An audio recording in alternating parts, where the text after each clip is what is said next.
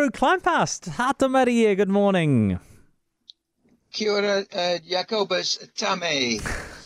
Yeah, what are we going to do without the prince? He did quite a lot of stuff for conservation. Well, I was going to say, he was very into sort of conservation, wasn't he? Didn't he set up the World Wildlife Fund?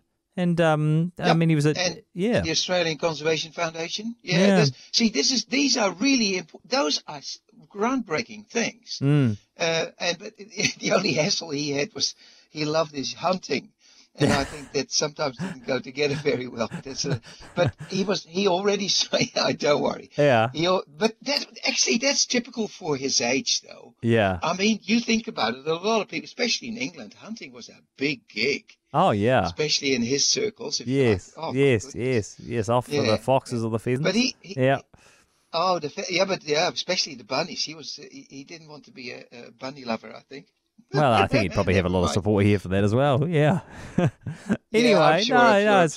we're going to do we're going to go back to the UK after 11 o'clock this morning. We actually got a Kiwi guy who was invited to Sandringham for Christmas by the Prince. So we're going to talk to him after 11 o'clock this morning. But you're focusing on the guava moth. That's nice.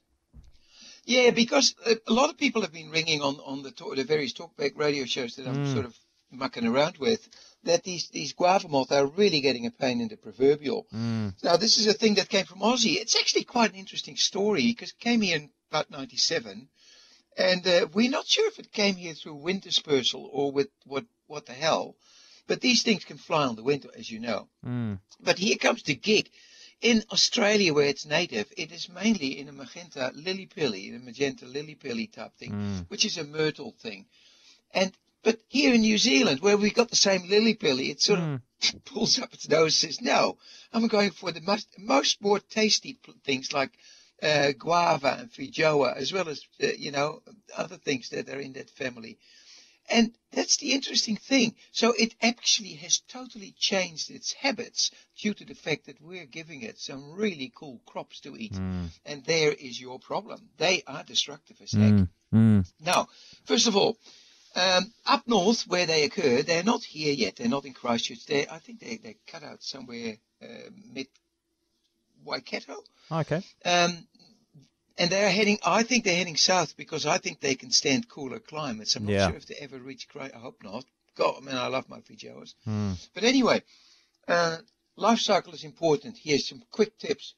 8-week life cycle from egg to egg, if you like. Right. They lay those on the fruit, and then their little babies, if you like, the caterpillars of that moth, go into the fruit and do exactly what codling moths do and all the others. They totally destroy the inside and enter fungi and all that sort of stuff. Now, to stop these things from going in, you got to have a cover over your feijoas that actually kills these caterpillars before they have the chance to get in. Right. That's as far as I see what we can do right now. Because there is nothing registered for control of these things. The pheromones only tell you when the flight times are. That means that a couple of days later, you're getting the eggs laid, and a couple of days or a week after that, the eggs hatch. So you can almost guess when these creatures are going to be active. That's what pheromones do. It doesn't catch the last male. No way. No way. So you got to spray something. And the best things so far that come out of research are neem oil. Right. And Success, which is a caterpillar killer, Success from Yates. And you have to have your timing right. And once they start flying, I suggest you do it every fortnight. Keep going for at least till now, because these things are still flying around at this time of the year.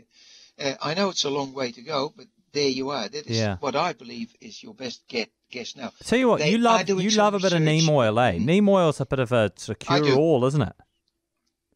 It is a secure all, but it only does certain things. It doesn't really do big caterpillars. It can only do small things. But the cool thing about neem oil is it is one of those botanical materials that is, call it sustainable or whatever you want to call it.